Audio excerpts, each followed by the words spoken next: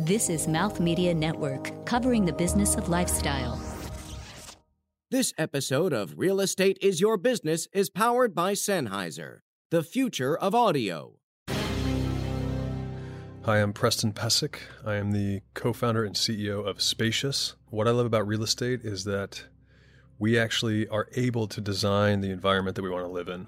You know, I come at it really almost from an architect's perspective, where we have an opportunity to make the world as good as we decide we want it to be.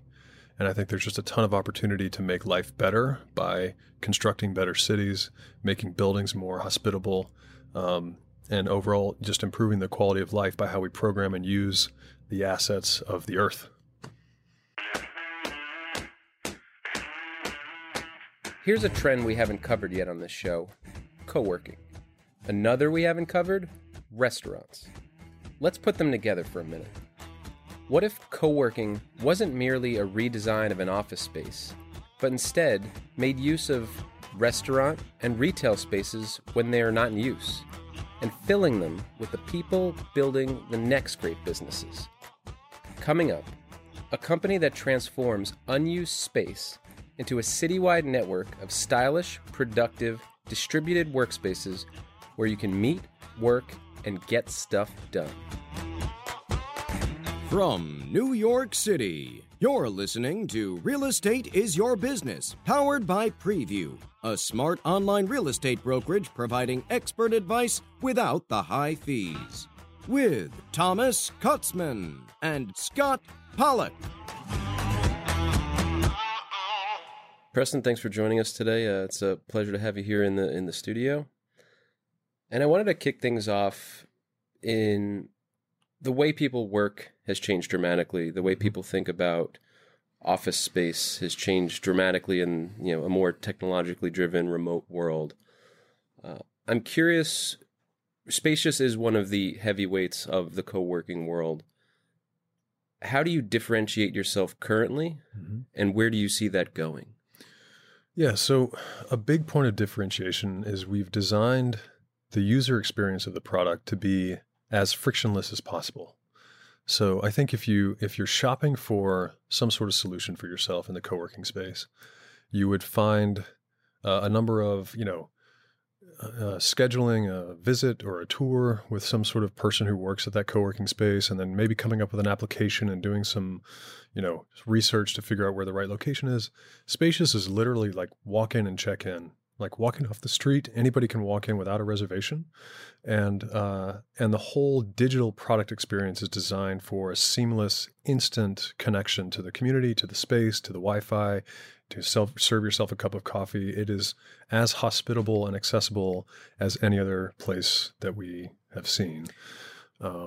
Is it fair to say then, to Tom's point, that you're competing in the co-working industry, or are you competing against something different altogether, like the coffee shop industry, which seems to be the seamless alternative there? Yeah, I think if you were to say one experience or the other, and without mentioning other brands too specifically, but if we're looking at WeWork versus Starbucks, I think that Spacious is somewhere in between those two, as if those are either ends of two spectrums. So somewhere in between co-working, as we define it, as kind of just another way to divide up and sell an office, and coffee shops, which is kind of a food and beverage hospitality concept, but has some seating for people. I think we're almost more on the coffee shop end of the spectrum. And I would view ourselves competitive there. Another thing that distinguishes us is this idea of unlimited access under a single monthly subscription, right? We've designed our consumer product and the business model for that from the beginning, where we say, okay, I want to just pay one low monthly fee and get the whole network, as opposed to, going to one space and having have to commute to that one co-working location every day of the week. Spacious really says, let's open up the city and allow you to drop in everywhere as the standard primary product versus kind of an afterthought. Right. And just for those that aren't aware, Spacious started by basically helping excess capacity of restaurants for those tenants, landlords to make money or partner on those spaces in the off hours, but also provide a nice alternative to working from home for the remote worker. Yeah. We started off taking advantage of the fact that there are beautiful restaurants the tenants and or the landlords have invested a great deal of capital and effort into making those environments hospitable and, very appealing. And then they sit empty before 5 p.m. every day. And, we looked at it and we just said it's an enormous waste of an otherwise very valuable and beautiful asset. Given the rise of the independent workforce and the people who have the option to work from home or to work remotely on some days of the week, turning that kind of environment into a hospitable place where people can stay productive and connected for work is really where we started. And the advantage there is that we're doing deals with restaurant tenants under a simple kind of very easy to understand license agreement. And it allows us to scale very quickly across the kind of tenant layer. As soon as you start to talk to landlords, the conversation becomes more complicated. And so, that's the next phase of our growth. But to start and to kind of jumpstart the marketplace for Spacious, the restaurants were a perfect opportunity to enter. So speaking about those two different customers of like the individual worker and the restaurant itself, I think the appeal to the worker makes a lot of sense. Having a space to go, not feeling like you have eyes on you by every hour to see if you bought another cup of coffee. Yep. Get that. But for the restaurant itself, what is the appeal to them of staffing a space or opening up and exposing it to a risk of someone tearing a seat or making a mess or what have you before they're selling their core product, which is the food? Yeah, so it's a great question. We've basically distilled it down into 3 value propositions for a restaurant partner. One is we send them a monthly check, so we share our profits with the restaurant partners. So if they've leased a very expensive space and they have high operating costs, we can help to offset those costs of occupying that prime real estate. Second is anytime we are mentioned in the press or anytime we do our own digital marketing through our own acquisition channels, their name, their location, their address gets mentioned. So they get free marketing exposure through our efforts. And then the third one is really almost the one that most of them are excited about. We fill their space with a room full of people who are probably hungry at 5 p.m. And so, for a restaurant partner, we make it very easy for them to also partner with us. The other thing that we do, you mentioned staffing. Spacious has its own staff, and we kind of manage our own distributed hospitality company so that a restaurant doesn't have to worry about hiring, training, managing, or even insuring the space while we're there. So we have our own insurance policy, and we cover any sort of we've operated for 2 years in more than 20 locations, and we've had like 0 insurance claims. Like it's a very low risk proposition, and we make it very easy for restaurants to partner with us because they may be skeptical at the beginning, and once they start to operate with us, they realize that, gosh, even if they didn't pay us anything, it doesn't really cost us anything. Our normal state of operations is not disrupted in any way by what Spacious does, and if anything, it's a net positive for the marketing exposure and the new customers. Yeah, and I've been in many of Spacious, and I've kind of, as a foodie myself, appreciate to a degree when there's some prep work going on, and some smells coming out of the kitchen during the And it's free marketing, it's free foot traffic. To your point of like, a lot of co-working spaces do these happy hours or there's beer on tap,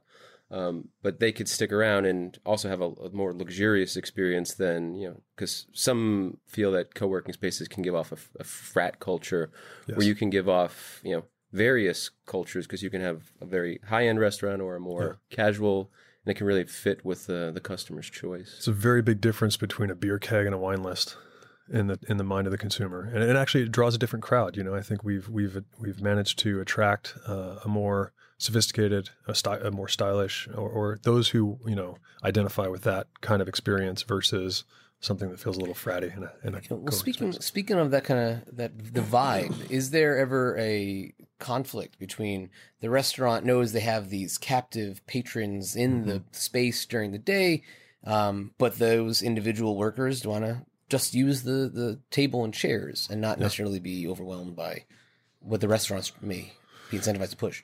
Yeah, I mean, when you're a Spacious member, you don't have to buy anything from the restaurant, right? That's part of the deal is you've got a membership with our service, and it gives you access to these spaces to use for your own use during the day. You don't have to buy anything. You can bring in during the day food from the outside, and most people do for lunch. We have a few spaces that do offer a simultaneous lunch service that they can order from the kitchen that's on site. But in all cases, Spacious members have, no obligation to participate in the restaurant services. I'm curious on, it lends itself very well, or the model lends itself very well for that remote individual worker.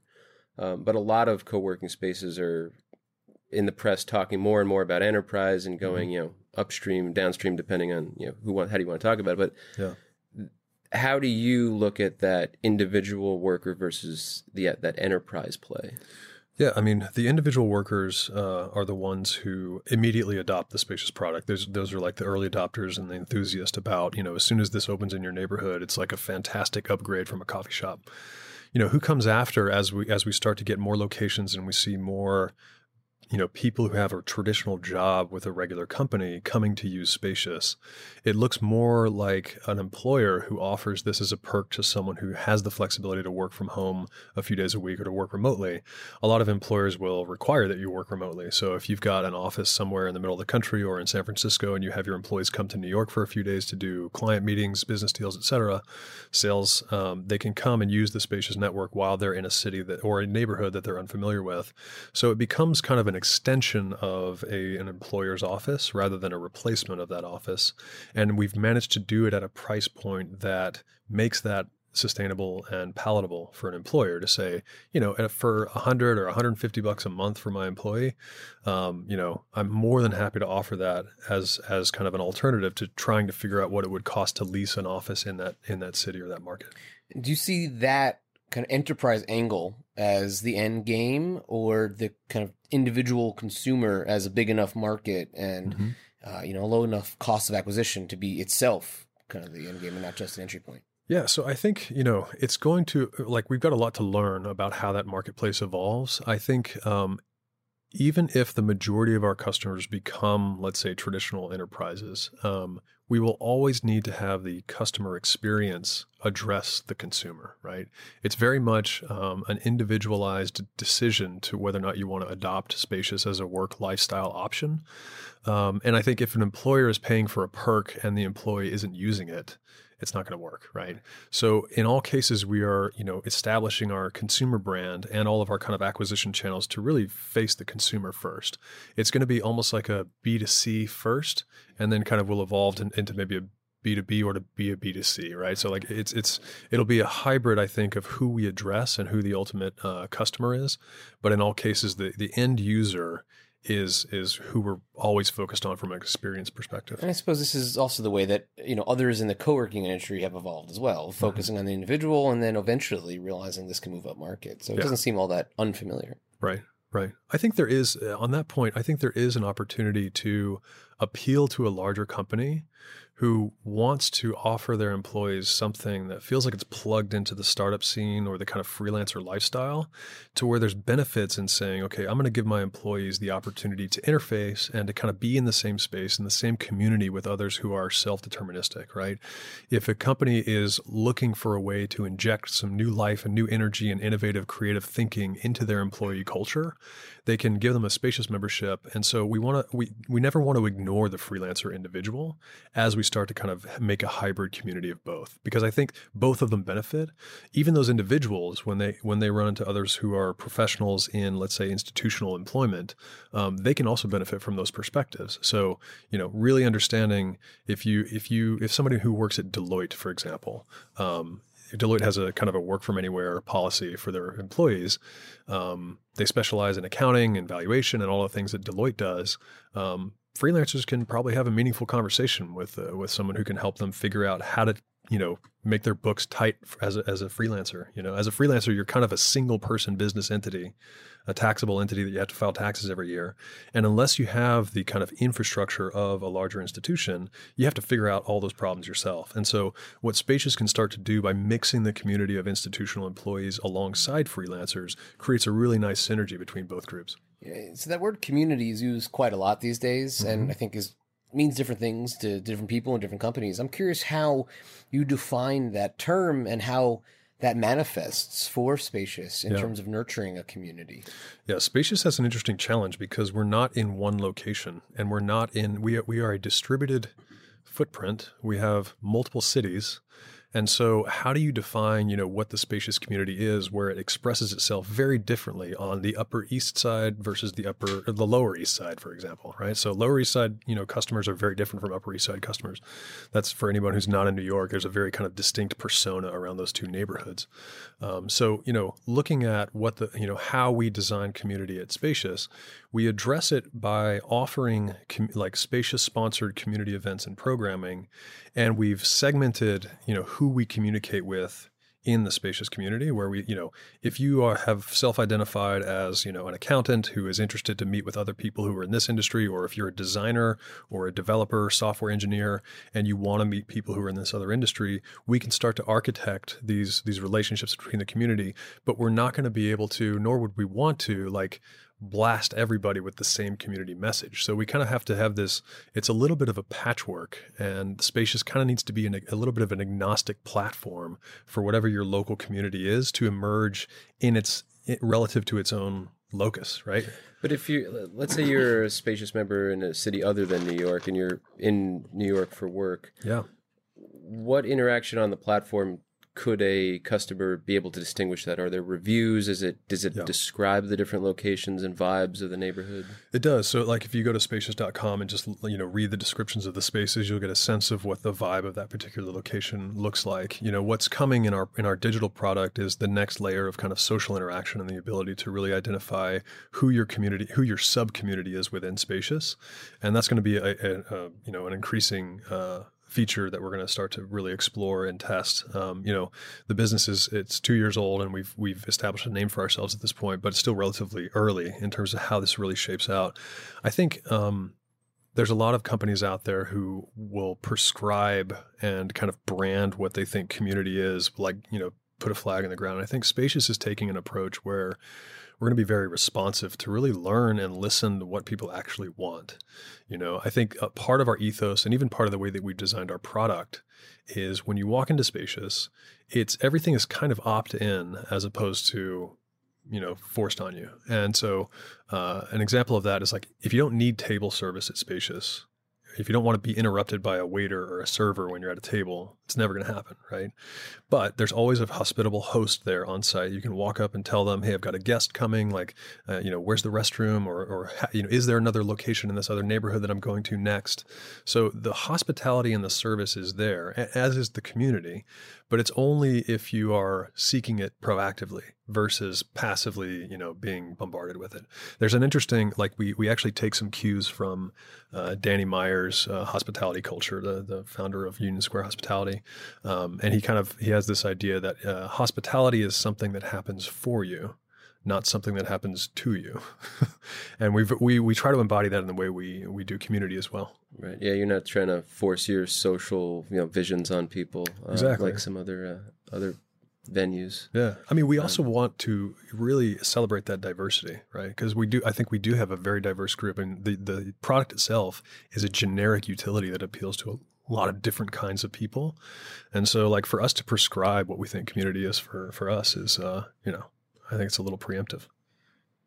Coming up, we'll get a little bit deeper into how you've been able to grow so quickly in a short period of time, where you're going next, and how you're going to expand that footprint beyond restaurants.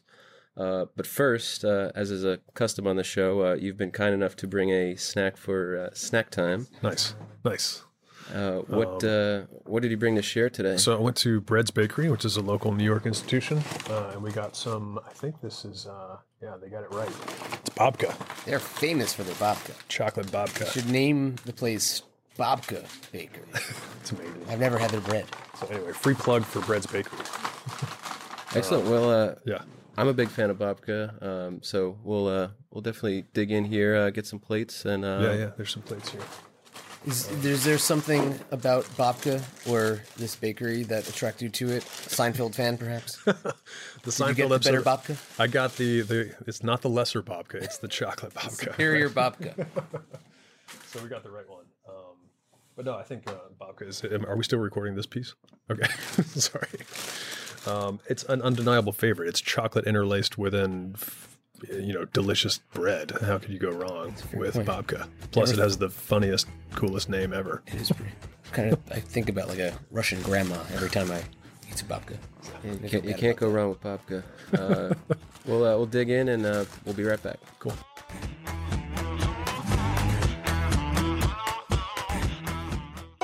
Are you looking to buy a home in New York City?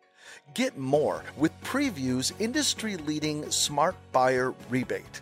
Seamlessly search listings on Preview's end-to-end buyer platform, purchase your home with the expert advice of a local agent, plus receive up to 2% cash back thanks to Preview's Smart Buyer Commission Rebate. Smart buyers get more with Preview. Go to previewApp.com/buyer.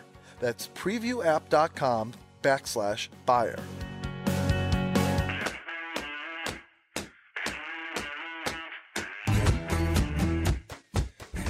Yeah, getting back into it here. First off, thank you for the babka. That was delicious. Haven't had a good babka in probably months. So Nice. thank you for bringing that. You bet.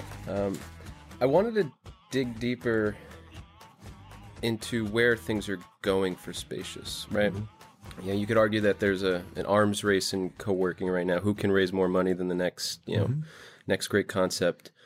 So as you think of restaurants was a great launching pad for you, as you said earlier. Where do you go from here? How do you expand? Is it other excess capacity beyond restaurants? Is it just hit every restaurant in the world? Yeah. What does that look like in the next wave of Spacious growth? Yeah, so we're going to continue to roll out restaurant locations because they are, we know how to do them well, and we can do them quickly and at scale and with minimal cost. We've kind of got a dialed-in machine to do that. We're going to add to that, though. Upon popular requests from all of our customers is, I need to work past 5 p.m. And I think anybody who offers, a workplace solution or some way to stay productive, you got to be able to offer the 24/7 clock, And so our version of that is going to be adding a whole new layer of spaces that are going to take dedicated occupancy and otherwise vacant retail storefronts. Some of those storefronts are going to be restaurants that have vacated and no longer have a tenant. And some of them are going to be completely, white box retail that we can fit out ourselves. Probably not with construction, but really just with smart interiors to make sure that we can spin something up very quickly. The supply side model for that. So when I say supply side model, I look at our business as a two-sided marketplace where supply historically has been restaurants. Demand is subscriptions to, distributed work solution. The supply is going to be not only, historically we've done license agreements with restaurant tenants. We're now going to do license agreements with landlords. So similar to a lot of other pop-up concepts where they do a license instead of a long-term lease. Ours is going to be a little bit different in that it's perpetual up until the moment that landlord leases it out to a much longer-term tenant, right? So we're going to preserve that optionality for that landlord to do that. And in exchange for that option, we're paying something that's going to be below market rents for retail. So if you look at what we have to do to achieve this, the network density and the kind of number of locations that need to be available for the customer, should one of these spaces go dark if a landlord exercises their option, it needs to be there, right? So unless you have first populated the city with a number of locations that operate as restaurants or as other spaces, you kind of need to do that with enough density before you can start to get it into a little bit higher capital outlay to get one of these spaces in the ground. But it offers a much better, more well-rounded product for the customer. Does that create an arms race internally in terms of having to grow both supply and demand at a proportionate rate? Because as you go into opening your own spaces, ultimately, you're increasing your network density, but you're also kind of just amortizing your costs across the comparable subscriber base, unless you raise prices.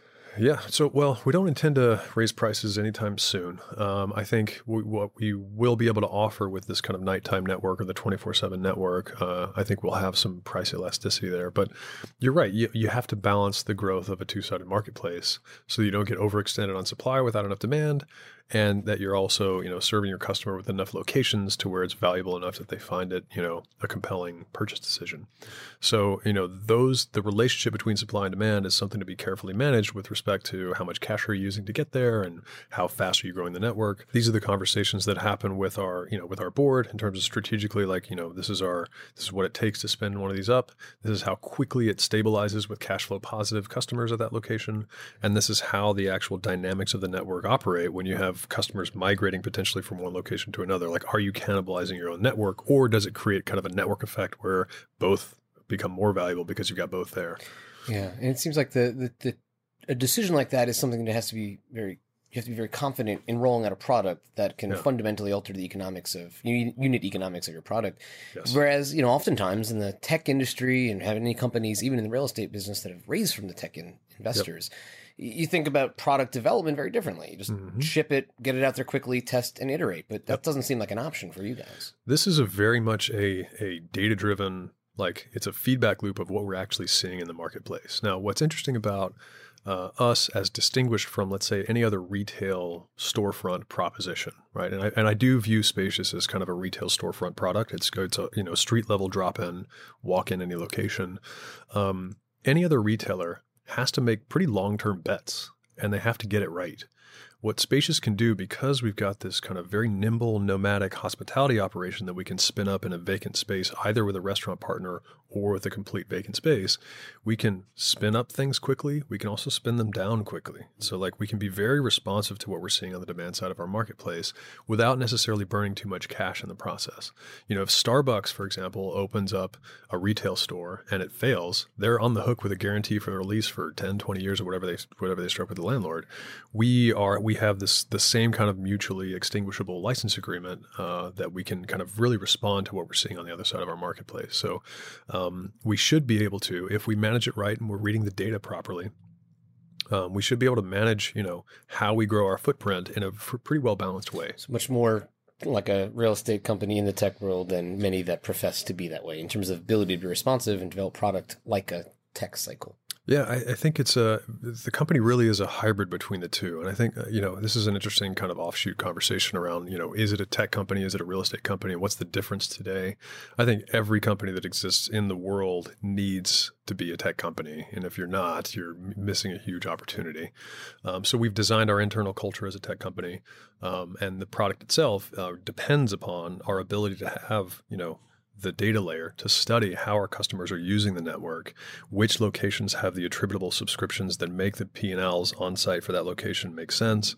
And then as we learn about that, you can predict based upon what you know about your customers and where the demand is, where you should be putting locations, where you should be doubling down with more density.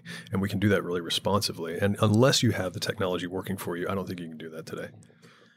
What I find interesting about this is the excess capacity argument, right? You started with restaurants, their downtime, and what you have identified is that there's all these empty storefronts. There's a trend in retail where there's just there's availability of retail, right? Yeah. So a lot of conventional co-working spaces, they're classic commercial space, they're building it out, they're creating their version of community, where you're delivering a service to both sides of the marketplace, not just creating a different version of office space. Yeah, it really is something different. And we've talked about this a lot, is Spacious co-working? And I think it really is something fundamentally different, because co-working as we understand it, at least from WeWork really creating the category, or let's say making it a household name, it's another way to program an office. What Spacious is entirely different. It's almost like another third place, like the way that Howard Schultz thought about Starbucks. Spacious is kind of playing in that zone, recognizing that the one thing that people need almost ubiquitously today is a really solid Wi-Fi connection, right? More so than they need the cup of coffee at Starbucks, right? It's like if the Wi-Fi goes out at Spacious, people fall on the floor and look like they're choking from lack of oxygen, versus if the coffee runs out, they can deal with it, provided that they still have the internet connection, right? So there's a really different approach to what people need when they're out and about in the city, and what they can drop into and find reliably, and what they need as they're kind of moving around. The bigger story that you're touching on there is this macro retail cycle, which is completely being disrupted by everything that has come in the wake of Amazon and direct-to-consumer e-commerce. I mean, this is a whole podcast conversation in and of itself is what are we going to do with retail storefronts? Well, because one of your competitors recently partnered with a large mall owner for their excess. Malls are in decline. That's probably similar version of your retail, but you could probably do a similar thing with a large just retail storefront. Landlord. Yeah, I mean, the difference there, is whether or not you're going to be in the suburban mall or whether you're going to be in the dense urban context, right? Spacious is really focused, at least for the foreseeable, runway that we've got. We're really focused on dense urban core, like, the key intersections in Manhattan and the peninsula of San Francisco. And when we launch, Chicago and LA and Seattle and Portland, really getting the vertical city dialed in, right, as opposed to going out into the suburbs. And this is another kind of conversation that's interesting. So speaking of the suburbs, most companies that need density, like anything in the real estate space, obviously start with cities. But do you think there's ever going to be an opportunity to expand into suburbs? Yeah.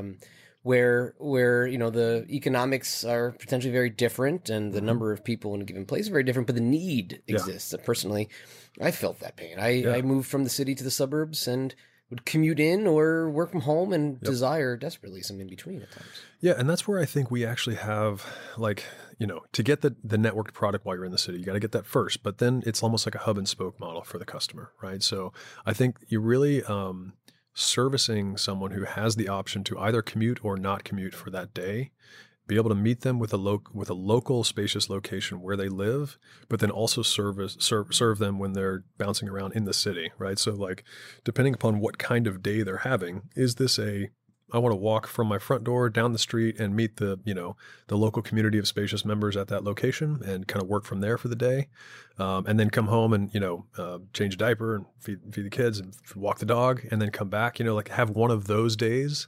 We would love to be able to serve that, and I think we have a huge opportunity to do that. I think before you do that, and in addition to doing that, you also have to serve that same customer in the city when they come into the city. So it's like the freedom of movement from both of those contexts. We have the ability, I think, with the uniqueness of our supply side model, to have that kind of a distributed footprint to say it's like a hub and spoke around the dense urban core and the rail connects or the commuter cities around that city, to where the whole metro area becomes the footprint of spacious. Is there a minimum number of users, subscribers in a certain geographic area that you need in order to make a particular location viable? It's a good question. I mean, we know what we need to do on a per location basis, and we're learning as we watch the network evolve what those numbers are with demographic density, right? San Francisco is interesting because it's typically a low-rise residential city with maybe 4 stories, 5 stories in the kind of residential neighborhoods. Manhattan's just vertical, right? And so you can probably do a shorthand analysis of any geography that works for spacious, flip the city on its side, look at the vertical density, and you can kind of see where you need to be. As we start to learn more precisely who the customer is, how they're using the product, how far they're willing to travel to get to it, where they would prefer to have something nearby walkable versus when they need it when they're bouncing around. These are all things that I'd be fibbing if I said that we know this perfectly today. But this is the data that we're gathering, and it's what's going to make spacious very, to have a competitive edge against those who are not studying these dynamics, and watching our members use the network from the city start to extend out into the suburbs is going to be a really, really interesting learning process. One last thing. How do you, when you enter a city, so you mentioned the newer cities you're going to be going to, how do you get that initial demand? Obviously, you have to get the supply and initial restaurant launches, but how do you go out and get that consumer to say, I'm choosing spacious? Yeah, I mean, every new city that we launch is going to have the advantage of having already established the brand in the core cities where we already exist. There's a few different approaches there. I mean, we have a whole demand team for spacious, right? We have a VP of growth and a brand and community manager, director, and all those people who really own the acquisition funnel. The strategy city by city is going to probably depend a little bit on the city itself, and also depend upon how our product evolves with respect to becoming a multi-city product and addressing, let's say, a business traveler who frequents between multiple cities, right? So let's say we launch Los Angeles, next year, which is very much part of the plan. So before we launch Los Angeles, we're going to find who in our community frequents visiting Los Angeles, and have them start to kind of pre-populate the community there. And, and then we kind of have the supply team that goes out and identifies where in the metroplex of Los Angeles we need to have locations first. Every city is a totally unique animal, right? But there are large, restaurant groups too, though. So you can have a partner in one city. You can also be the partner in the next city too on the supply side. Yeah, that's right. I mean, the next kind of dedicated retail layer kind of follows the restaurant layer. Like restaurants is a very capital light way for us to kind of, let's say, test a new geography and see if there's demand.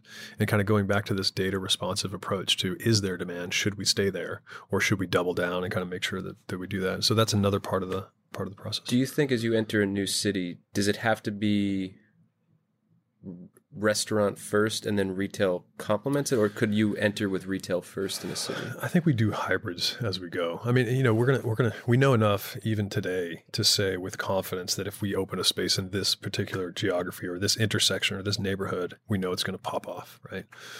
So getting that insight and knowing, like taking the obvious supply when you go to a new market, we can probably preemptively double down with a flagship location with 24/7 access if we need one, and then we kind of add the density by still partnering with restaurants and getting the kind of part of the appeal, I think, is the variety of different contexts that you can use, like the cool aesthetic vibe of one neighborhood versus another, one spacious restaurant versus another spacious restaurant.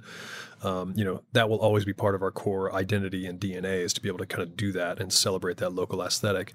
We're going to start to develop our own in these dedicated retail storefronts, but it will always be contextually appropriate. This is a little bit of a meandering answer to your question, but I think hopefully that gets at it. Yeah. No, this has been a great conversation, and I really appreciate you sharing your insights on how co-working and how that whole concept is changing dramatically. Up next, we'll talk a little bit less about Spacious and a little bit more about you, Preston. Great. We'll be right back. Thanks.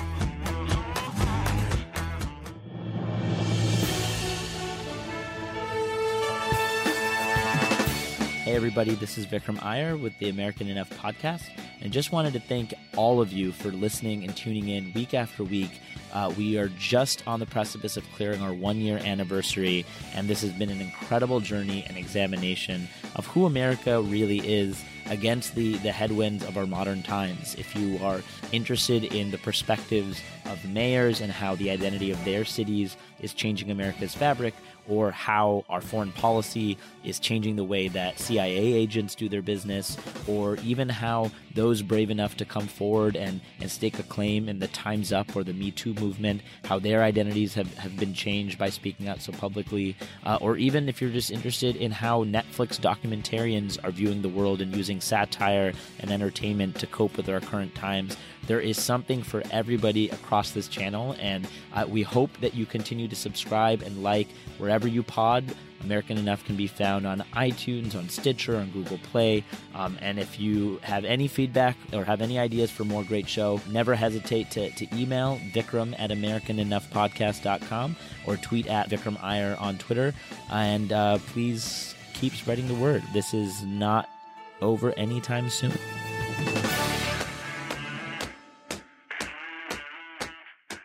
Preston, we like to ask all of our guests a little bit more personal questions so the listeners can learn more about you beyond just your company and what you're working on. And during this whole conversation, we've been talking about restaurants. Mm-hmm. And obviously you're in multiple cities, not just New York. What are some of your favorite restaurants right now without alienating any of your partners? Yeah, no. I mean, look, there's two kinds of restaurants, I think, for a New Yorker. There's the one that's in your own neighborhood. That's like your go-to staple. And you're just like, okay, it's time for my wife and I to go out and have a nice dinner in, where we can walk down the street. And we live on the Upper West Side. One of our favorites is a place called Jin Ramen. It's a Japanese ramen shop. It's right on Amsterdam Avenue. It's awesome. And if I were to go, and then there's like, let's go out and explore. I couldn't tell you a specific one, but we really like exploring a lot of the really authentic, like Shanghainese restaurants out in Flushing and some other parts of the outer boroughs where they become, really almost like a food adventure, right, when you go out there. Yeah, so there's a few there. So you kind of came up in the real estate industry, but did you have an aspiration to be in the food world in some way? And was this your backdoor way to get to know the chefs and restaurant owners, or was that never your intention? It's so funny. Like I feel like I'm, a lot of people would envy the perceived access that I have to the restaurant world. I almost didn't have any interest in it at all. I really love and appreciate good food, but I wouldn't self-identify as a foodie necessarily. I really am just a geek around cities and architecture. And when I walk into any space, I have a really almost like a personal visceral reaction, either positive or negative, to how that space has been designed, how it accommodates the people in it, what it feels like in there. And what's great about restaurants in particular, and why they emerged as an obvious opportunity, is that they are designed from top to bottom to please all of the senses. Where do you think you developed that visceral reaction to architecture and design and space? Were you always interested in that? Did you study it, or did it come upon somewhere else? It's a great question. And I think it's always a bad idea to talk poorly of one's own hometown. But I grew up in Houston, Texas. And from an urban planning perspective, Houston is a sprawling mess, right? And the sense of urbanism and connection to the city is so disconnected and so spread out and very siloed and segmented and segregated. It's a very unique place. It's actually technically the most diverse city in the United States. But you would never feel it if you're there, because you go from your suburb into some neighborhood or your job or your office, and then you kind of go back out to that suburb, and you just never really bump into anybody else who's not like you. And so for me, the first time when I was, a young adult visiting New York City and then traveling around Europe and seeing what can happen when you design a city well and it's functioning with all cylinders firing as a engine for innovation and diversity and intersection, that's what really kind of turned the lights on for me, that I said, okay, this is really fascinating to me. So I would say that, my baseline context was a kind of urbanism that I think was not ideal. And it's almost like when you're deprived of something your entire life, and then all of a sudden you're introduced to it at the right age. And I think I was the right age in maybe early 20s when I visited and actually lived in Barcelona for a short period of time.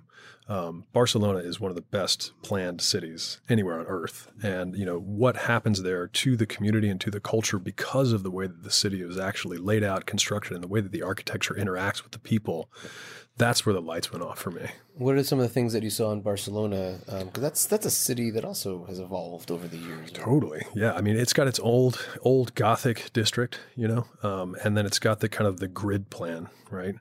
And then they have these big avenues where you've got vehicle traffic with a big promenade median in between it.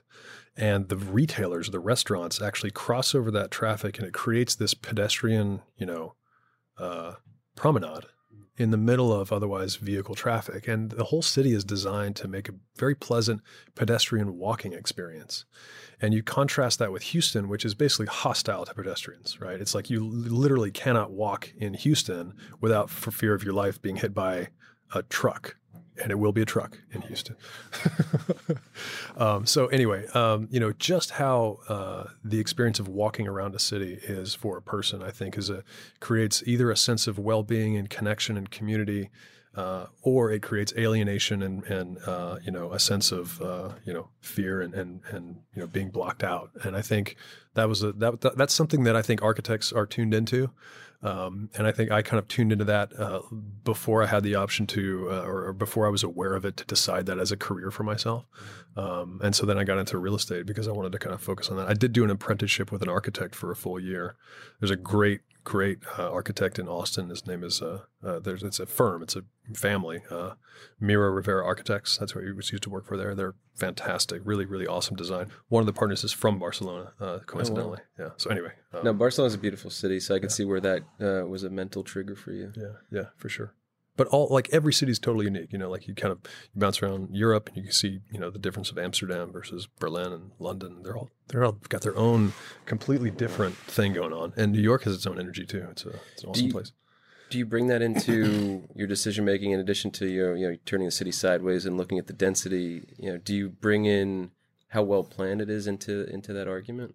I mean, I think there's For the spacious decision? For the spacious decision. Yeah, I think for spacious, it's, it has to be a marketplace business decision. And so you have to look at, there's a personal preference for what kind of a city I would like to walk around in, and then where it might work best for spacious.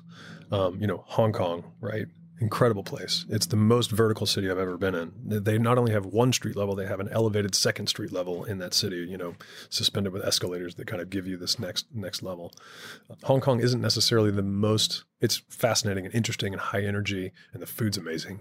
But it's not the most pleasant pedestrian experience, right? Depending upon where you are, and also depending upon what season it is. The climate is incredible, but it potentially works extraordinarily well for spacious when we're ready for that city. So I would say vertical density, there's potentially an inverse relationship between vertical density and pleasant streetscape, right? If you walk down 6th Avenue in the 50s here in New York, it's a canyon, right? And it's potentially, ominous, and the scale is a little bit alienating for a single human. But it's also impressive and inspiring. You walk by the XYZ buildings in the 50s there, and it's like, wow, this is like modernism from, whatever the vision of modernism was when those buildings were constructed. And it's got its own thing there. So I don't know if this got a little bit of a meandering response, but it depends. You look at it from, what we know about our customer and how they would use a spacious network. And you kind of, you tune it, but it's hard to articulate, I think, just because the layers of complexity are both personal and then business oriented, right? And so you grew up in Houston, you live in New York now, and you mentioned before we started the show that you lived a little bit in San Diego. Yeah. Where else in the world do you see yourself as wanting to spend some time or even plant some permanent roots? I love Japan. I think Japan is a place where urban planning has been thought about from the top down, and the city's really everything like clicks together in Japan. I don't know how else to describe it. If you go to Kyoto and then you contrast that with Tokyo, right? You have this very old, ancient kind of architecture and urbanism. You go into the upper residential neighborhoods of Kyoto, and they have literally like water channels running from the mountain runoff that was at the time, that was their fire hydrant system, right? So the locals would like literally pull a bucket out of that stream and put out fires in the house. But you walk around that neighborhood, and it's the most pleasant thing on the planet, right? You walk around, and there's the sound of running water in these beautiful channels with this old architecture in the context of kind of a mountain village. It's amazing. I would love to spend some time there. And then Tokyo is just a monster. But it's still like clean, and, all the ways that Japan is great is expressed in Tokyo. So anyway, I would love to spend some more time there. It's a little bit inaccessible for any Westerner to kind of really spend a lot of time in Japan. But given the opportunity, I would love to do that. Coincidentally, the Japanese press has covered spacious not less than like a dozen times. Like we're all over Japan for some reason. You don't have any locations in Japan, do you? We don't. And I'm pretty sure they're just like, working on how to do it better there than we do it here. But, it's a really, I think they get how to maximize the efficiency of when the space is activated. And I think they've really tuned into the concept from that angle, having to really make the most out of the real estate that they do have. Preston, we like to give all of our guests the opportunity to leave us with a final thought. What would you like to share with us today? I guess staying on topic, I think cities are places where people can transform themselves and experiment with new identities and find the best version of themselves. And I think what I am very passionate about personally, and what Spacious is working on from a mission perspective, is really making that city experience to be able to come to the city and access the people, the resources, the capital, and to cultivate your own talents and skills. Spacious wants to lower the barrier to entry for that by offering a unique distributed access at a very, very low cost by the way that we're accessing our spaces. So that's the one idea I'd probably like to share. And for the folks that want to connect with you and Spacious, what's the best way for them to reach out? Yeah, I would encourage you to go to spacious.com and walk into any Spacious location. You don't need a reservation. Just walk in when we're open for business. You can check the schedule and the locations there. You can also just reach out to me on Twitter if you want. It's at Preston Pesek, my first and last name. Excellent. Well, thank you so much for joining us. This was a great conversation. And for... I'll retake that. My name's Scott. I thank the listener. Yeah. Suggestion: I wish Preston good luck on the rest, the next steps or next path. Thank the listener and go to Scott. Yeah, Preston, best of luck with everything and your new expansion into retail beyond the initial restaurant experience. And thanks to everyone, as always, for listening. And for Scott, bye everyone. I'm Tom, and real estate is your business.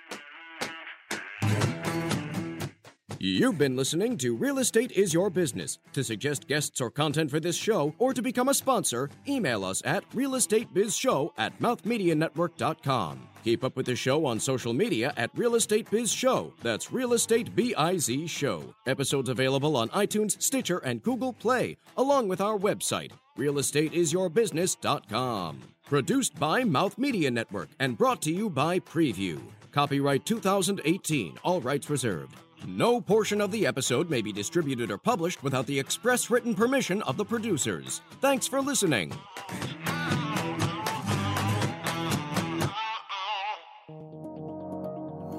This is Mouth Media Network, covering the business of lifestyle.